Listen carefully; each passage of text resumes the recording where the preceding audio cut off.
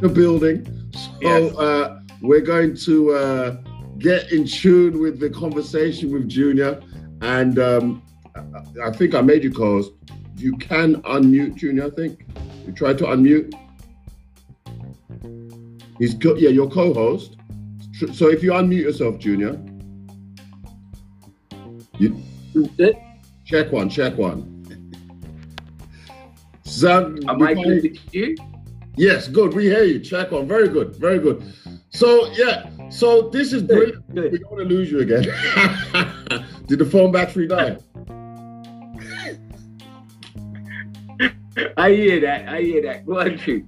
It was just at the point where we was just ready to draw gear and get into the nitty-gritty of the conversation. Junior, so I mean, I was watching this clip of you on Top of the Pops in the 1980s. Okay.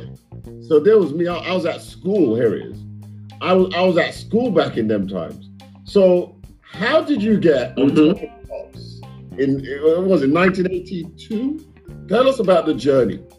1980.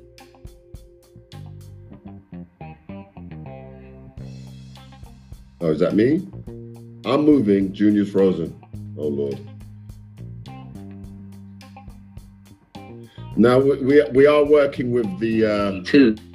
We're working with the technology. And sound system guy. I used to love sound systems, and I would go... Frozen? Yeah, you're frozen. We're going to have to try and do it another way. So I don't know, in this type of situation, guys, if everyone turn off their cameras, so just Junior's camera and mine is on, I don't know if that will help. Oh, Junior, you're gone to mute again. How did that happen? Are you there? Yeah, I'm here. You're gone sideways. But... Right, well, I'm there. Right, there you are. Good. So we've all turned off our cameras to try to help with the bandwidth. Joseph, turn off the cameras. They're not going to make any difference. It's all about bandwidth, yeah? About the bandwidth and how that's going, and whether or not we're clicking in at the present moment. Turn off their cameras is not going to make any difference, bro. No. Okay. So let's just go for it. Let's do what we can. Okay, go exactly. On. Modern technology. We got Junior Giscombe in the building! Let's go! All right. Top of the Pops, 1982. Top things. Started way before that. I was in, I used to be I used to go and play Coxsone Sound System back in the day, about 13, 14. And my older brothers were friends of Lloydie, so that's how I managed to basically get into that and started getting my little 1 hour at the Roaring Twenties. But I used to go and listen to sound systems. I'd listen to Duke Reid, I'd listen to Neville Enchanter. This was the thing, it was about clarity of sound. You always knew that if a sound system played a soul tune, that was going to be a tune, not just for today, but it was going to last. So my roots came from sound system. It wasn't until I got into, like, say, my teens that I started to go out and go to places like the Venue and places like this, which were more interracial clubs. So it was black and white kids going to those clubs. So I was seeing a different thing. I was beginning to see how white kids were looking at black music, how white kids were looking at us as black kids. You're going back to like Skinhead Moonstomp, but that kind of stuff. Are we right? That was coming through. Those guys. 70s. We're talking late 60s, we're talking late 60s, early 70s of early 70s, before 76, just around about that time when things started to change musically. Disco became big. Everything started to move into a more, let's be more together. So you were going to clubs that were mixed clubs outside of London, but at the same time, still dealing with clubs inside London, which was still black 99% people going to. So there was this mixture going on, especially in London during that period of time. So musically, you're hearing everything. I mean, we didn't have, how could I say it? We didn't have black radio as such. We had these American radios that were at the end of the dial. when you had a blue spot. Right. Had to go and find him under the dial. Tune in. I mean, tune in, you know? Yeah. And you would get like, you know, the Dells, the Manhattans, the Moon Glows, and James Brown, early Wilson Pickett, early, you know, that kind of stuff was like coming through. Yeah. At the same time, your parents were getting tuned and over from Jamaica. I Want to Wear You to the Ball, you Roy, you know, the Abyssinians, all of these people now, right, was also influencing. You're talking about your parents. They were involved in the music business? Were they involved? No, my parents were, no, not at all. My mother sang, but my mother was more church. She was Catholic. My father was a carpenter, right? And I'll give him his dues. He was a very good one because he helped to make Apple Studios. He was like one of the main characters who put that studio together. Right. So my father was that man, right? But my mother was more. Mother, she was an iron. She closed. That was her living. But my mum was really she was the house. She brought everybody together. There was 8 children. I'm the youngest. One in Jamaica made it 9, so it's 9 of us, right? So you're the youngest of 9. You're trying to be heard. My mum was there, but I was heard. I didn't want to do what I was seeing. Everybody was running down the road of what was given to them from the society that they were living in. So it was like you get up, you go work, and that's it. You get your house, you get your car, and that's it. And for the rest of your life, you look after your children, and that is it. And I was like, hell no, that's not for me. I want to do something different, and I want to be told how to live my life. What I am seeing when I was at college, between 16 and 18, I did Black History. So I knew myself. My mother was a Garveyite, so I knew myself. Right. So it wasn't about me coming into an arena, being born in the UK, but coming into this arena. Okay. You froze. That wasn't going to be me. So I gravitated. I knew I had 2 things that was going for me, and that was music and also football. I signed for Chelsea when I was about 13, 14, right? Did that for 2 years and realized that like the way that they treated you, i.e. me as a black youth, I wasn't going for that. So I pushed myself more into music, put a band together by the time I was 17 called Atlantis. We went out. I started to understand what that was all about.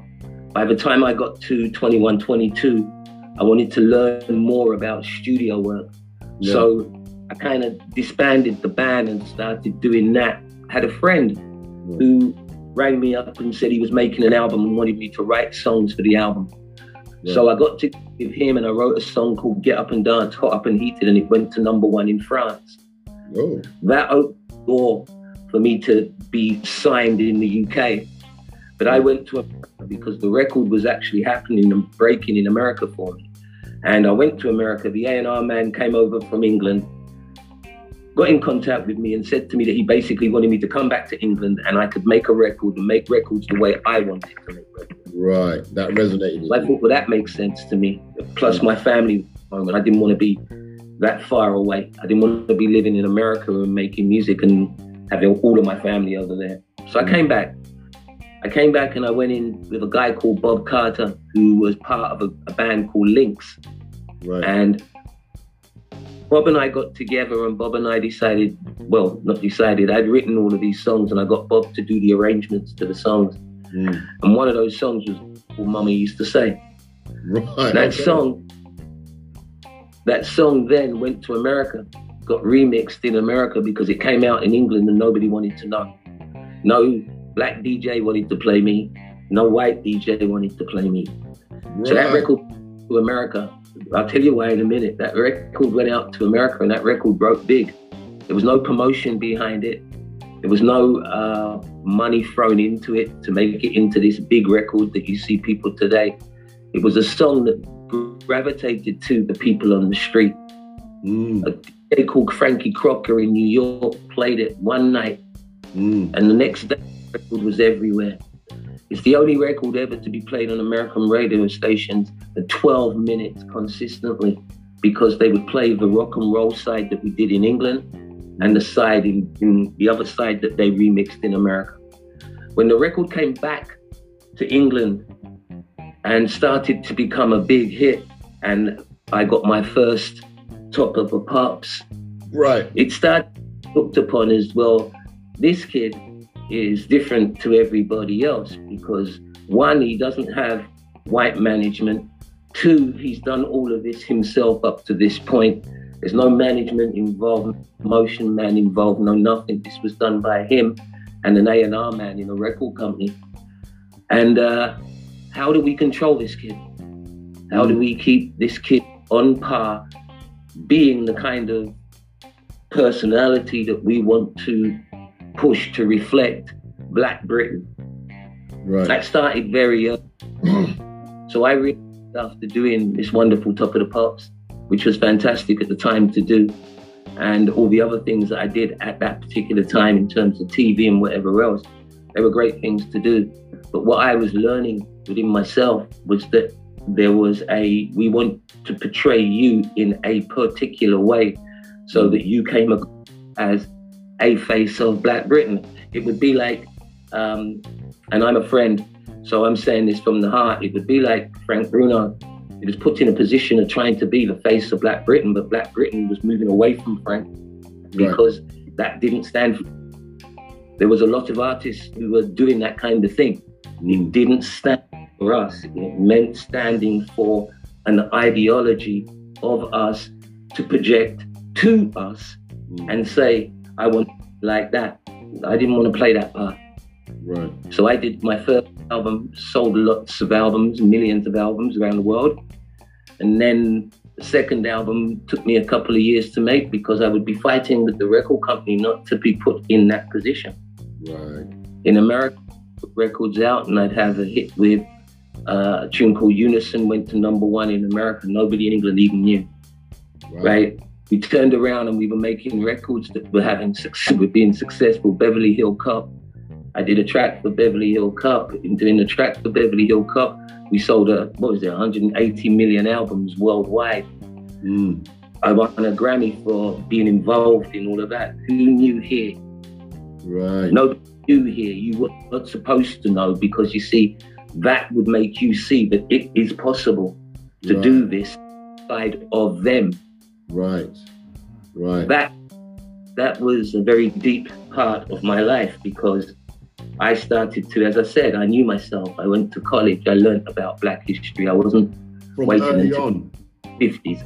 I learned Black history from when I was 16, 17, 18. Right. As a mother was a Garveyite. So there was in plant this whole thing of knowing thyself first and foremost. Right. Not pushing in, not listening to this crap about, well, you know, I have to be better than. I don't have to be better than, I just have to be better than me. Right. Better myself. Right. Not better. Because you're always going to see somebody better than you. It's not about being that. It's about being the best that you can be, enlightening your people to be that way, right? By the way that you can yourself, your character, and also what you stand for in terms of what I stand for within my music.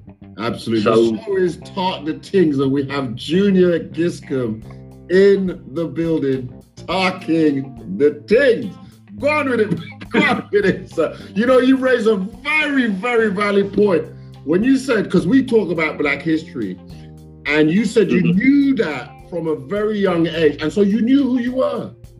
Recently, we had conversations where we were brainwashed into not knowing who we were. And one of the things we said, just imagine you knew who you were, where you could be. And here you are talking about it. Knew who you were. Right. It's about elevating. It's not about the individual. It's about elevating. My thing was that we were living through a time during the 80s whereby racism was rife. We couldn't get jobs, right? Enough men was out beefing. Enough men was out there pushing drugs. Enough man was out there who was a tailor and he's doing certain things tailoring wise. Certain man with jewelry and getting the diamonds and selling them on the street. What I'm trying to show you is that it's not like if I lived in this cocoon world. I lived in a world that was for real. I was on the streets when they did the riots in Brixton. It wasn't like if I was in my house cowering and watching on TV. Right, you was there. From that. Yeah. Do you get what I'm saying? Yeah. I understood all of that. By 86, I was part of something called Red Wedge, which was which was Billy Braggs, Paul Weller, and myself. We put this thing together concerning trying to get people to understand, especially young people, to understand the politics of the time. Thatcher was around. Neil Kinnock was Prime Minister at that time, right? My whole involvement wasn't from either political end of the spectrum because I'd already sussed what that was. My thing, get young black people to come and see the shows, put paraphernalia on chairs so that they could read, go to your local MP, lobby him, understand these are things that we can do, right? At that time, that's how my working, and that's what I was doing. You was about change, bringing about change from of course. Going back 30 years. Because what I was looking at was the fact that, like, my friends then were just ordinary guys on the street who didn't have it good. So they were doing all kinds of certain movements and whatever else. And I knew within myself that they were better than that. Right. But the circumstances that they were in, not provided by their parents, but provided by the society that we lived in, they were never ever going to be playing on a level playing field. Right. I wanted to push that. I wanted people to know that, like, listen, right, I can stand on this stage with these two guys, and all of these acts here and hold my own. Yeah. When I realized that through the press, they wouldn't even talk about the fact of the shows that we did. So you guys never ever heard. Right. You guys never saw it. And if you it, then it was pushed in the sense that, like, you know, these guys are wealthy and they've got all of this money and you know, they're doing this. I never had all no money. I just knew the right thing to do was to try and liberate my people through it, whereby we were all being looked upon as, this is how you should do it. This is, don't put your hand in your pocket, Junior. You know, people don't like, no, don't tell me how to do my thing. Right. You do your thing that way, you do your thing that way. That's good for you. Yeah. But I like to put my hand in my pocket. That's some young man them used to drop. I like, and the clothes, that's how we drop, right? You were now trying to tell me, no, that's not the way to dress for a wider marketplace. A wider marketplace being a European marketplace. My marketplace was always a black marketplace. Yeah. You know, the thing is, like, as you're talking to me now, I wish there was a guy like you when I was 20 that would be able to talk the things like how we're talking now. Do you know what I mean? We grew up 20, and there just wasn't. I know. But they, you know, the thing, they were, you know, but we were never going to be put on that stage for you to hear. The whole thing was never about you getting the education you needed. Right. That's never going to happen. Right. Right. So let's get this, you know, I listened to, as I said earlier, let's get this right. Show me a black artist right now who's been around for 10 years that can still go on TV and still be looked upon and as an artist. Right. You have a black artist in this country and he goes on TV. It's like, oh, you know, and he had that song. Right. Talking about 8 songs. So you're marginalizing him in a lovely way. British do it all the time. Right. They exactly how to do that. They turn around and they use a wonderful word today called diversity. Right. What does it truly mean? What? Because I am black, you now have to find a way to encompass me into your thing. Who told you I wanted to be in your thing? Right. Who told you I wanted to be in your thing? Right. We're assuming these, so you're dictating to me without dictating to me. Right. You get? Yeah. The thing is, don't we as black people, we swallow that up without even realizing. That's why I was saying earlier, don't watch TV, because they're putting subliminal thoughts in our minds without us even realizing it. And that's exactly what you're saying. I totally understand that, but we're now living in a time whereby the phone is more important than the TV. Let's get it correct, right? These kids are, what they're doing with their phones are just incredible. Yes. Right? Now, if we could liberate their minds as elders, we could liberate their minds into understanding. If you can do all of that, out on the street, trust me, you're an entrepreneur. You need to this way. You need to see that. If we as elders can start showing them that and helping them to that niche in there, you would start to find that we would be able to liberate ourselves mentally. Right? I'm going to come tomorrow, but we would begin to liberate ourselves because we would not be subjected to looking in the wrong area. Here I'm going to drop one on you then. Youth centers. I used to go to one. Yeah. I used to be a part of a youth center down in Clapham South. All of them guys in Clapham would tell you. We were what? I don't know, we was going secondary. So maybe 11, 12, 13, right? That used to be fantastic for us. Right. At the same time, during that period of time, they had the sus law, So you had to be in at a certain time. And they even had curfew in London. People forget, right? At that time as well. So you had to be in by 9 o'clock. And that was because black people were carrying on with themselves because there wasn't many of us here at that time. That white kids, right? Rockers and teddy boys, right? And that's why they locked it down. The history of the country has always been something that they pushed under the carpet, to ensure that they show the black side of things. If you have all of these stabbings and killings and murders, but let's be totally correct. It's happening in, let's say, some of these cities that we have around the country, but primarily Europeans, white people in this country live outside of all of that. Right. So they're carrying on like if they live outside of it, it doesn't happen. It no more happen. Right. We're 0.3% of the population, right? Let's get this right. If there's even 15 million, even 20 million of us as black people in this country, which there are not, but if there was, there's still 46 million white people, and you're trying to tell me that we do the most damage in the inner cities. I mean, come on now. You just use logics, right? To understand or playing with our minds. Right. You're inflicting on us a way to perceive ourselves, which will never get us out of where we are. Right. So it's a form of, it's mental oppression. That's what it is. It's mental slavery. It's always been mental. I'm sure when you went to school, after 15, 16, you maybe had a careers officer. I don't know if it's still applied in them days. And you would say to him, I want to be a politician. And he would smile and look at you and say, oh, please, you know what? Your best bet is to be a motor mechanic. Now, there's nothing wrong with being a motor mechanic, but you're trying to aspire, right, to be a doctor. You want to aspire to be something great yourself. Not to say you could have been the greatest mechanic that ever lived, but the way that it put across to you was that, oh, please, that's the kind of work you need to do with your hands, not the work where you use your brain.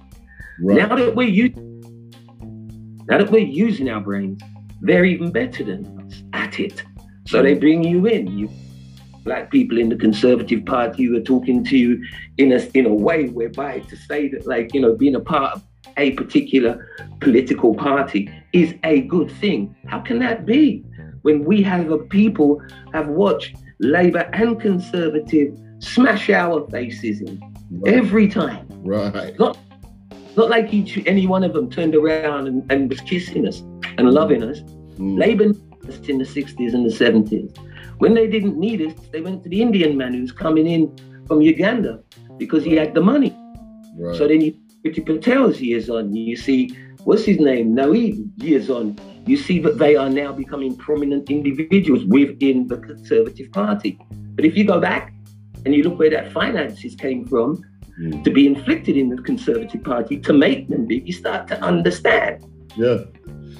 Let me ask you, how do you look at the youths of today? When you see the foolishness that they're going on, what's your thought? What comes to mind? Because we spoke about the youth centres. They've closed most of them down. So these kids are forced on the street. So, agreed. I think it's more difficult now than it was in my time. And the reason I say that is because of the fact that, like, if a mother has 2 or 3 children and she has to give them, I didn't eat food on the street. You understand? I'd come out of school, we'd go down the road and we'd go and get like half a loaf and chips in those days, right? And a little top, put in a little top here, right? Yeah. And then we'd walk back to school. When we finished school, we went home to eat. We didn't buy food on the street. So we hung around school and we were playing penny up the wall and stuff like this. You'd see kids doing that and you'd look at them and you'd look down at them. Right? And it wasn't primarily black kids that was doing that. Everyone. Yeah. You get what I'm saying? Yeah. But you would go home and you would eat at home. I know it sounds silly to you maybe. No, it doesn't. You watch these children and you can see that like their mother or father isn't at home. So they give them a change so that when they come out of school, that's 3:30, 4 o'clock. Right. Here's dinner. Right. And chips, here's dinner. Right. So then they come in and the kids are coming in now after they've eaten their chicken and chips and mum ain't there. They have to deal with that time, that maybe that hour or that 2 hours before mum comes in. Mum's depressed because mum has most probably had to take on board and deal with people who don't see her as even a human being or him. They've had to deal with it all day. And then they're coming back into their house. The little youth wants time and they don't maybe have that time because they're stressed. Right. There's more to do with why our children are behaving the way that they are than very simplistic things that we seem to all want to come up with. Right? It's got a lot to do with the environment that we live in, the way that we deal with that environment, and then transmit that over to our children. Yeah. Our children are getting negative vibes because we are being incredibly negative as much as we're being positive. Right. We're being negative and we're carrying on like we didn't see things that they're seeing when we were children. And then we're too nice, we never see that. I never see a man get killed. I never see a man get stabbed. I never see this. I never see that. Well, I tell you, I saw a man get stabbed. I tell you, I saw a man being shot. I tell you, I saw a man bringing in guns. I saw a man bringing in weed. So maybe just the environment that I was coming out of, maybe I was the only one out of all of us then that saw that.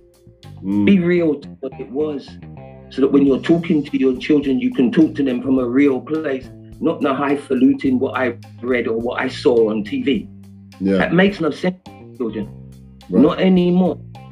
Our children are much better than that. I can't be telling my son, boy, I saw this, that, and on TV, and blah, blah, blah. He's going to go deeper and Google it. Google is the teacher now, isn't it? It's their teacher. He's going to go Google it. He's going to come back to me. He's going to want to ask me questions. And I'm saying, well, boy, I only saw it on TV. No, you're not catching me. Innit? You're not. A question from the chat. Yeah, this one's from Norris. Let me see if I can see. This one's from Norris. He asks, "Hi Junior, back in the day, did you and Billy Ocean encounter the same experience with the record industry, especially having 2 black men from Britain?" We both did. I think the catalyst, really, the real guy is Eddie Grant. Eddie Grant started his own distribution company. He started his own pressing company. As soon as all of that started to happen, they closed him down. Right? They closed him down because he was an independent. There was no European involved, no Caucasian involved in his setup of the band that he was in. Right. But you said the same thing for yourself, right? You did your own thing. They took no notice of you. It was because you was in America and made it big there that then they started to take and then they wanted to put you in a box. So the narrative, again, is what we've been talking about earlier. The narrative, isn't it? It's always the narrative. you go with it, though, this is the thing. If you go with their narrative, you can be huge for a couple of years, you know, right?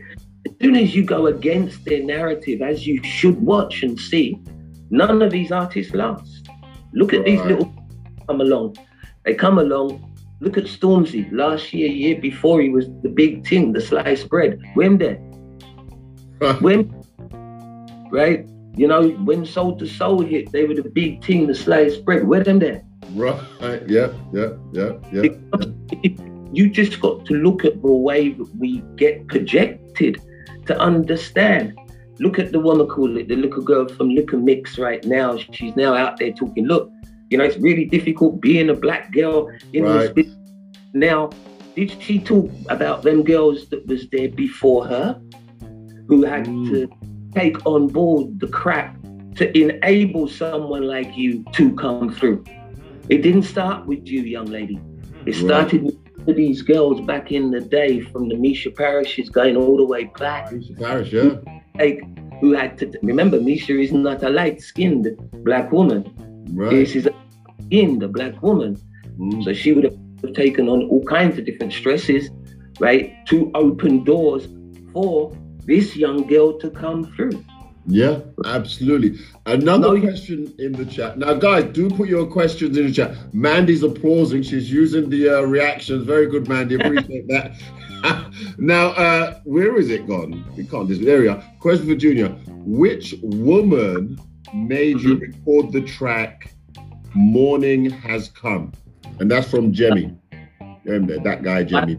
A breakup with my girlfriend at the time, and I wanted to write something that reflected that I had no bad feelings and that morning will come. She was a great friend to me, and to her death, to the day that she died, we stayed great friends. It was my way of showing that we as a people did not have to travel through this journey of this woman's going to tell the children all kinds of rubbish, and then the children are going to come to me with crap, and then I'm going to be back and forth with her, and the children are going to see that. No, that was never going to be me. I wanted to write something that said that we can be liberated and move forward. Yes, we will have that moment of, you know, you cat crowning, or be like, but we'll get over that, you know. And you know why we have to get over that? Because we have one children that we love. Right. And if we don't get over that, they're going to implant in them a way of seeing another human being. And I'm not prepared for that. Right. So Morning Will Come was more from a perspective, right? To say to people that's, you know, we will all go through that. We will all, some of us, not all of us, but a lot of us do have relationships, and we have children within that relationship, and we part. And we need to fully, like morning will come, and you know, the pressure and that will ease. It's not about the money. It's about the time given to the child. You're there taking on the European perspective. About the money. I want the money because, you know, I have to buy this and I have to buy it. I get that. Don't get me wrong. I get that. But that child isn't thinking that. That child wants its dad or its mum. Child wants to run, wants to play, wants to smile, wants to be educated by that parent. And if you're both fighting one another, all you're showing that kid is to fight, is not to have respect, is to look at others and look at them as nothing. You know, you're doing that. That's why I said we must look at ourselves, not keep looking at the children. We're carrying on like we're so nice, we're so good. We did nothing wrong. We complied. They're not complying. Right. They're not complying. And you have to understand they're not complying because of our energy that we gave them during periods of their lives. It's not their fault. It's right. You and I just don't mesh. It's not their fault. Right. But we're throwing rubbish into the mix. Right. My father's rubbish, man, because he don't give no money. 10 years down the road, he mother baby, and I give a girl money, and the girl, I say, he's rubbish. It's perpetuating rubbish. Right. Have to stop it. We, the old generation. We have to watch what we're doing around our children. Another question here. Well, actually, it's Teresa.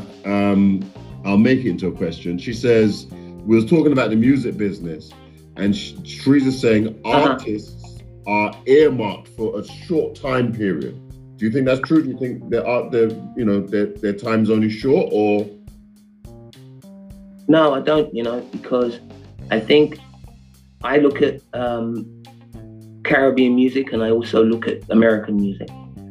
And the Isley Brothers have been around for the last maybe 50 years making music. Stevie Wonder's been around for the last 40 years, 50 years.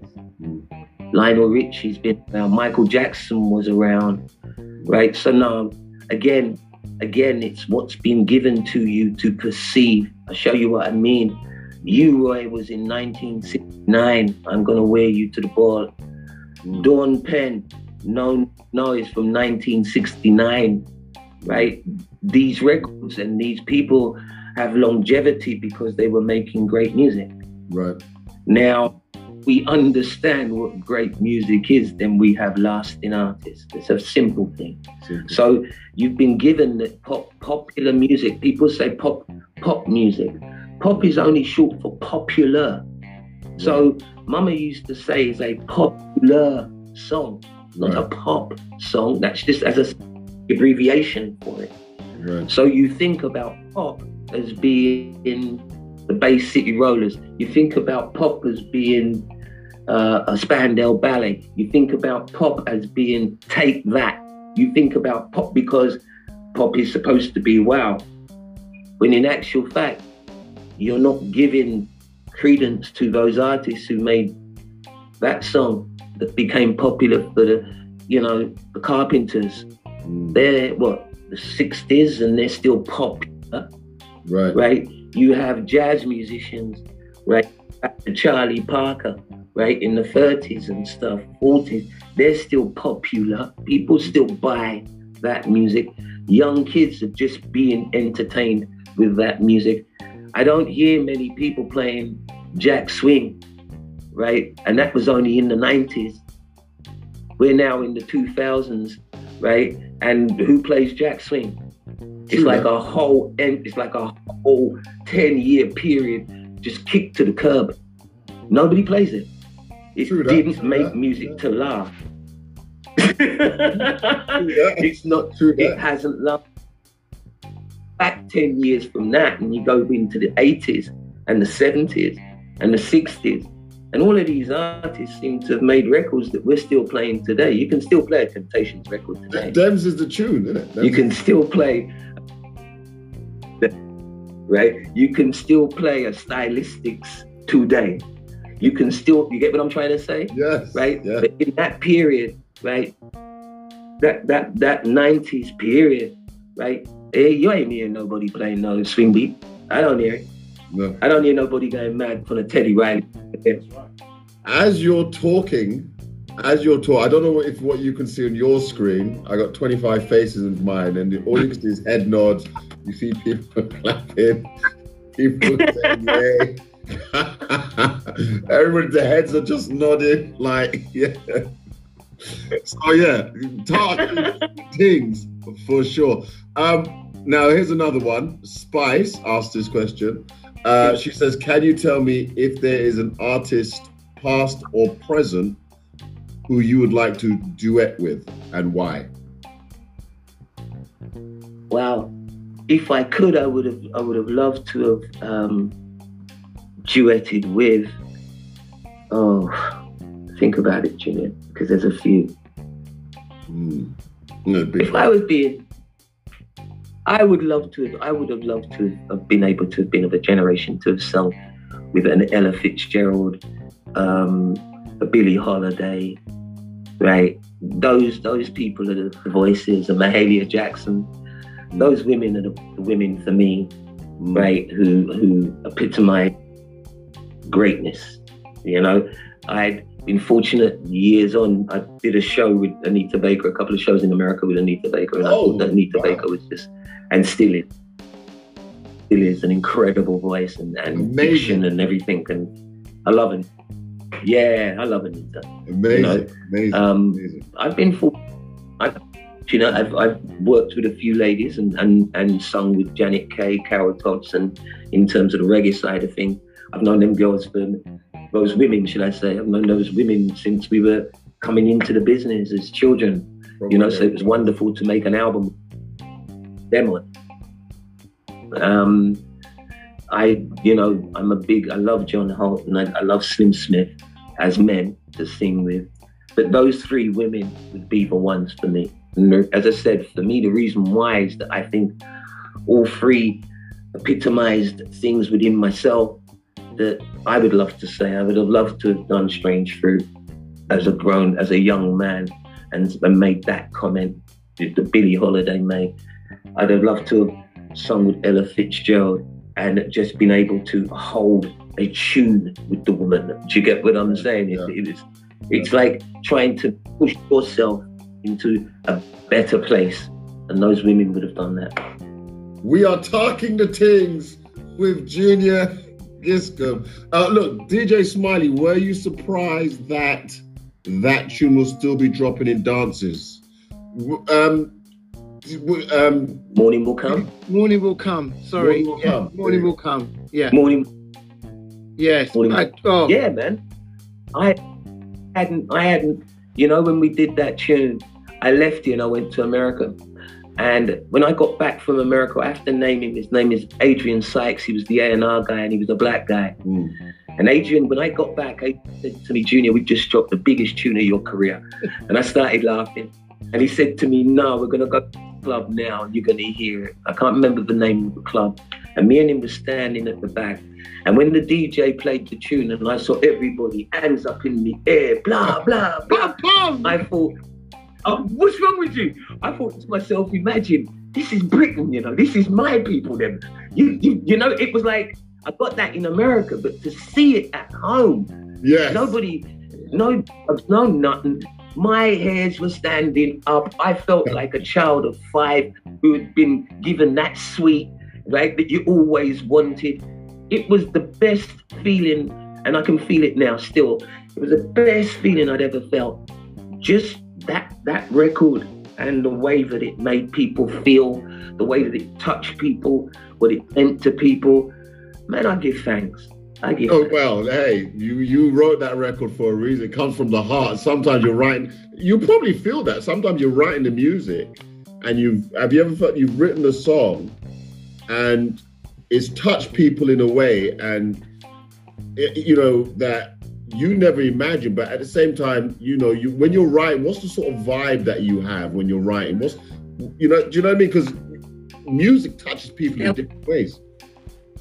No, it's down to you. I think I call myself the sponge because all I do is I listen a lot. I chat and this, that, and the other, but I'm listening. Right. And it's where you're from to write something that ignites you because you're going through it. You understand it. You know it. It wasn't said before, but now it's being said and you're down with it. Mm. That's me. It's always about trying to look at how to get across a story. Gil Scott-Heron did it great for me as a child, right? He spoke about South Africa. He spoke about the injustices, right? When Bob Marley and the Wailers and what they were doing and what they were saying, as I said, the Abyssinian and bands like that, people who were educating themselves into a knowledge that they wanted you to expand on. And I loved that kind of music. I just, we can dance and jump up and down and everything is cool. But I loved that kind of music. Yeah. And before I go on, Dee, I saw your little clip. I know you love the swing beat, but come on now, let's be for real. When last you heard a swing beat in 2000? Silence.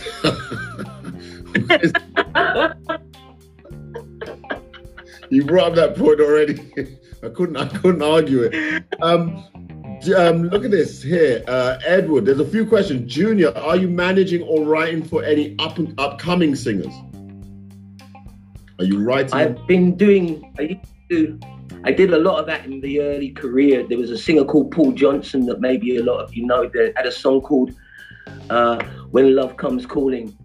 I had written and produced all of that project, and that was my first getting into that kind of thing. At the present moment in time, I've just worked with a French band called the AP Connection and written some songs for their project.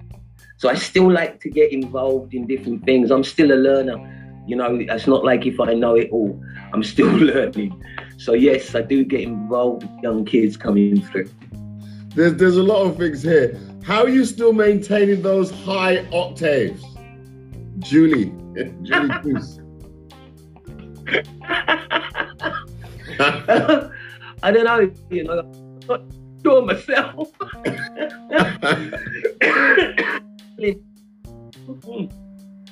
I'm not even sure myself. I suppose it's because I always try and sing in the key that I record in.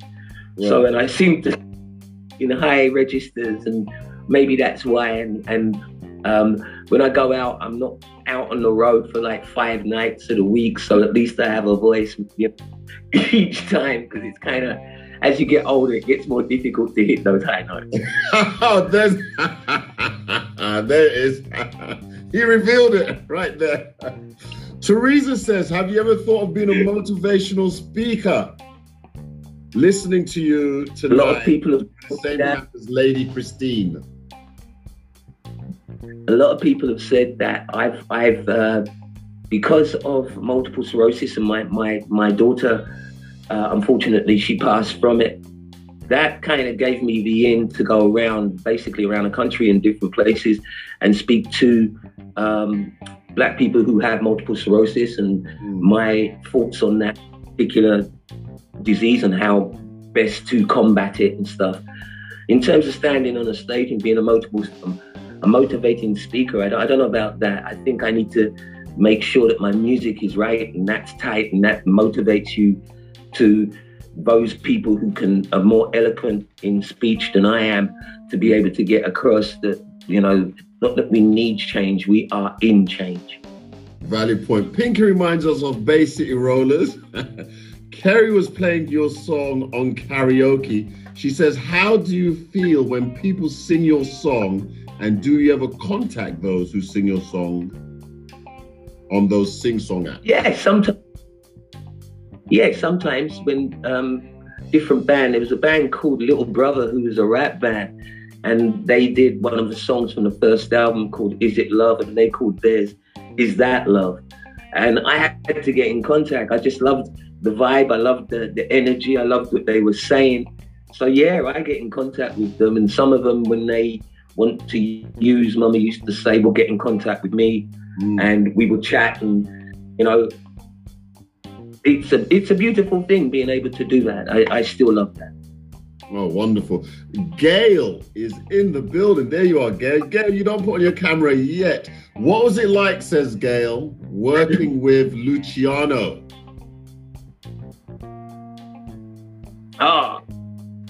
Well, it's one of, you know, it's really difficult to sum it up, because at the time Lucci had lost one of his children, and he was in an indifferent place mentally.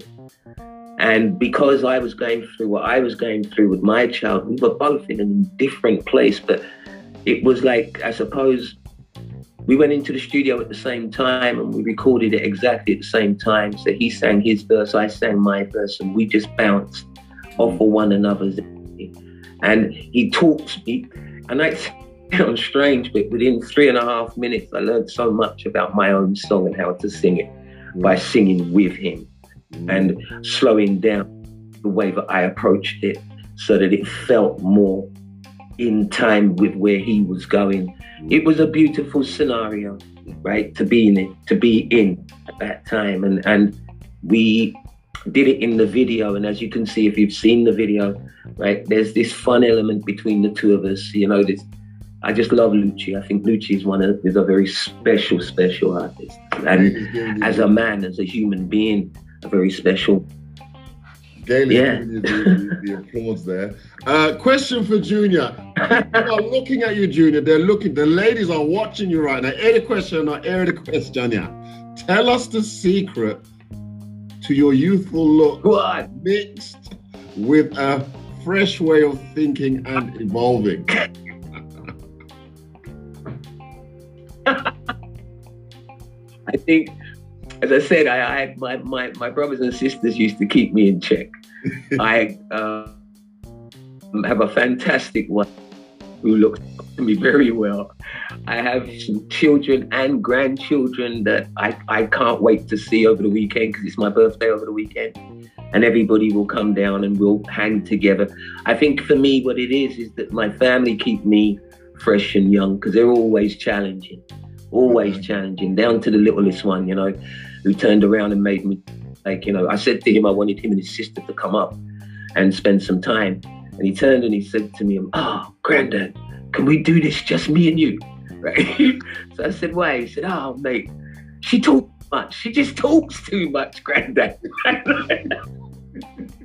But things like that keep me just laughing and enjoying life.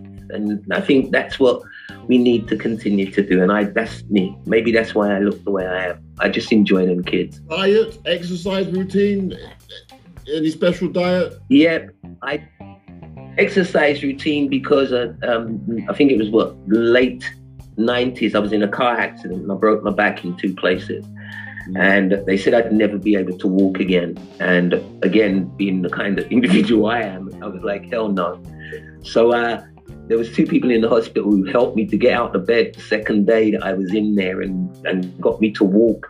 And I did that for 7 nights. And then after I did that, I turned around and said to them that I wasn't going to stay in the hospital. They said, "You can't walk, you can't move, your back's broken." And I was like, hell no, I'll show you. And they put me in these little things, these railing things, and I walked down it.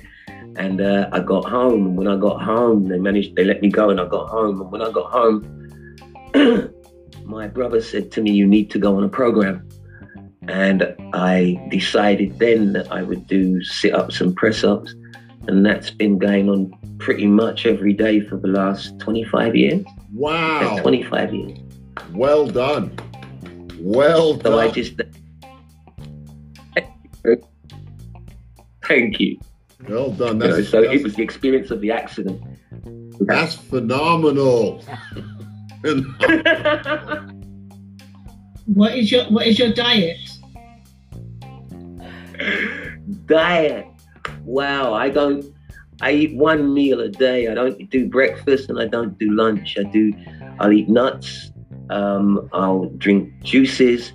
I had a diet in terms of fruits as well. Fruits, I eat that. But I'll eat a big meal, no matter what it is. It could be chicken, beef, whatever. I'll eat a big meal, but today. What time of day would that be? 1 meal a day. What time of day would that be? Normally for me, it's like in the evening, so it'd be around about 7 o'clock, 8 o'clock. So I drink like a glass of hot water in the morning with some lime, and that'd be me. I can run on that. And I learned that when I was on tour in America. You'd have breakfast and then you'd stop. You'd have lunch and then you'd stop and you'd have...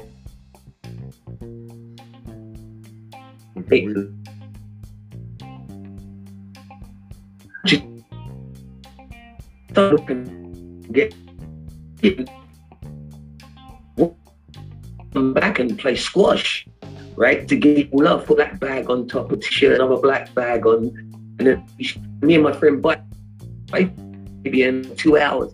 I'd sweat and play and do it and get it off. And it was basket, you know, my nephew.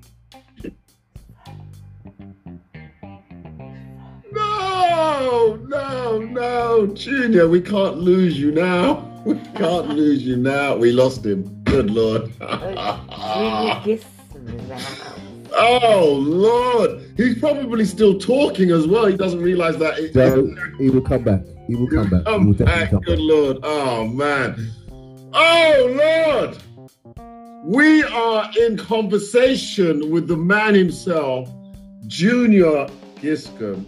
And by the way, should I wait for him to come back to because he has He's back, John. Oh, he's back. Okay, well, you'll see that. Let me just stop that and bring him in. Where's he gone? Unmute yourself, Junior. Unmute Hold yourself. on, we have to make him I have to find him first. Yeah, make him. Oh, he's co-host. Yep. You have to unmute yourself. everything's good. You unmute yourself. There you are. Mr. C is also in the building. Check one, Mr. Junior. I have. Okay, good stuff. What a moment to lose you you there? just talking. And I was checking to see if I'm moving. I'm like, I'm moving. Oh Lord, he's frozen. But Junior, because we're not going to ask you, we're not going to ask you to sing. They want to hear you sing, but the reception is not brilliant. But can we ask you to join us at a live event? Well, when is your live event? When is it? Coming up. We'll give you plenty of advance notice. I think they just want to hear a yes. We'll give you how much notice we need to give you? Okay. Well, let me. Joe? Hey, I will have that conversation with Junior offline. Things going on. You there? Yeah. Yeah, go on. Are you here? You're cutting in and out. Okay. I'll leave you with a little bit of something. Am I cracking up? Yeah, you can't sing here because it's... Yeah, sing, man. Don't listen to Joe. Sing, man. Go on then, sing. It's going in and out. Can't listen to Joe. Sing it, man. Sing it proud. These are days when the warm light of the sun will your life now. Easy. And making the way all of all so clear. Nothing can go wrong. And now you're moving in a positive way. Oh, Lord. Skylark, she's singing. Seems to sing a special song just for you. Morning will come. Boom! Rise the sun, showing me the way I must live. At the dawn of the day, spirits will rise to find a new way. Easy. Boom, boom, boom! Oh, Lord.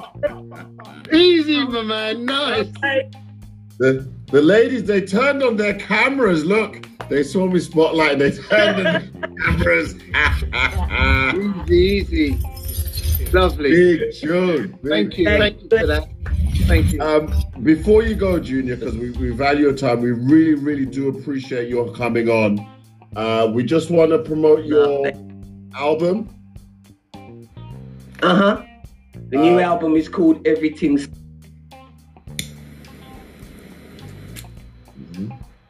And it's bad, Yeah. trust me. It's bad. I know because I got it. Everything set Thank you. is dedicated in memory of Everything's set. My daughter Janique, Janique. and the album is you can get the album from my website, which is juniorgiscombe.co.uk. Again, it's like, as I said, it's like keeping it away from those people that want to manipulate it into being something that it's not. Yeah, absolutely. So please go up and grab a listen. Grab hold of this new album, juniorgiscombe.co.uk. Everything's there. Sorry, I got stuff. Now, I'm going to do something real quick, Junior. Before you go, again, thank you so much for coming on with Shamps and Giggles. By the way, you guys can unmute yourself because we don't want to have a silent applause. I've got a question, Joe. So you guys can Oh, unmute man. yourselves. Wonderful, Junior. Oh, my